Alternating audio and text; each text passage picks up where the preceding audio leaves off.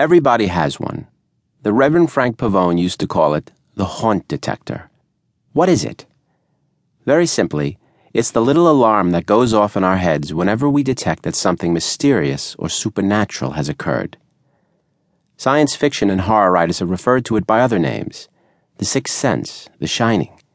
But for some reason, I've always liked haunt detector best. We actually have all kinds of detecting mechanisms built into our nervous systems. They don't have fancy scientific names, but they exist nonetheless. For instance, we all have lie detectors.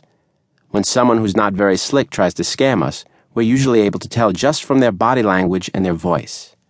We all have love detectors.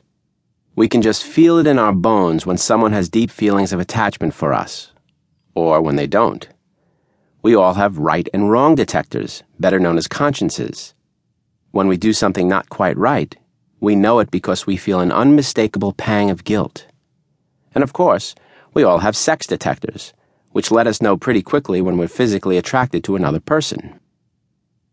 Well, we all have haunt detectors too, and they let us know whenever something especially eerie or out of the ordinary is happening around us. You know the kind of thing. You could be sitting around relaxing one day at home, and for no special reason you start thinking about someone. Maybe you haven't thought about this particular person in years. Then the phone rings, you pick it up, and amazingly, it's that person. Many of us have experienced this phenomenon. What is it? I'll never forget something that happened to my mother many years ago. It was the middle of the night and she was sleeping soundly. Suddenly, she woke up and bolted upright in bed. She had heard the sound of her own mother's voice calling out to her in the thick Italian accent, "Laura, Laura, help me." My mother was startled and her heart was racing. She had clearly heard her name spoken. But it couldn't be her mother calling. She lived on the other side of Brooklyn and it was so late. My mother thought that perhaps it was just a bad dream, so she went back to sleep. But the next morning she received a phone call from the hospital. Her mother had gotten up to go to the bathroom during the night and had fallen. She was in the hospital with a broken hip. For hours she had been on the floor moaning for help. How in the world did my mother hear her? Was it just a coincidence? Then there are stories that are totally unexplainable. I read a newspaper account a few years ago about a 4-year-old girl in upstate New York who had been diagnosed with a brain tumor. The whole community had been praying fervently for her. All the churches in the neighborhood, Lutheran, Evangelical, Catholic, were all united in prayer that a miracle would take place. The little girl had been through so much.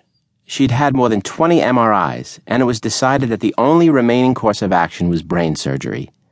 She wasn't even expected to make it through the operation, but it was the only chance she had.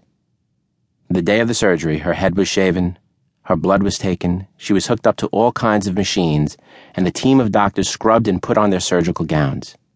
One final MRI had to be done to determine the exact location of the tumor.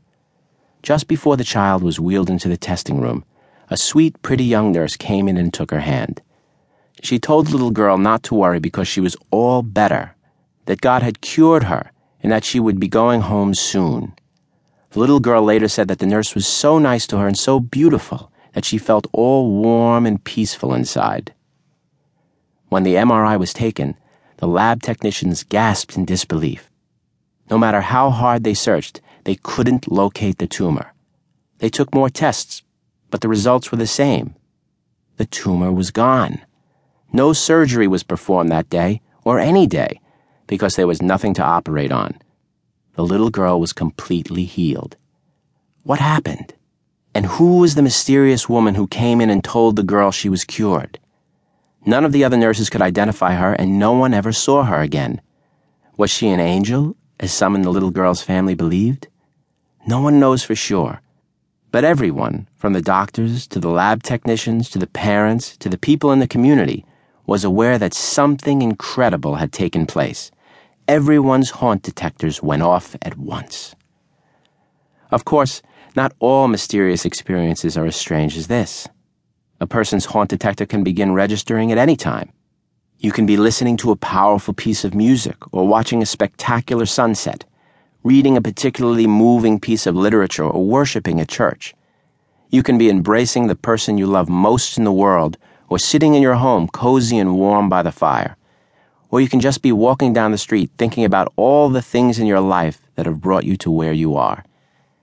You can be doing any of these things, and out of nowhere a tingle will suddenly run up your spine, telling you that something more is going on than meets the eye, something that transcends understanding. What is it? No one really knows. But it invariably triggers a feeling deep in your soul, a feeling of desire, of yearning, of hope that there is something special about life, that there is some hidden meaning and purpose to all the suffering we have to go through, that there is something beyond science, beyond the senses, something totally invisible yet totally real. In Latin, the experience is called mysterium tremendum et fascinans, and our haunt detectors can sense it.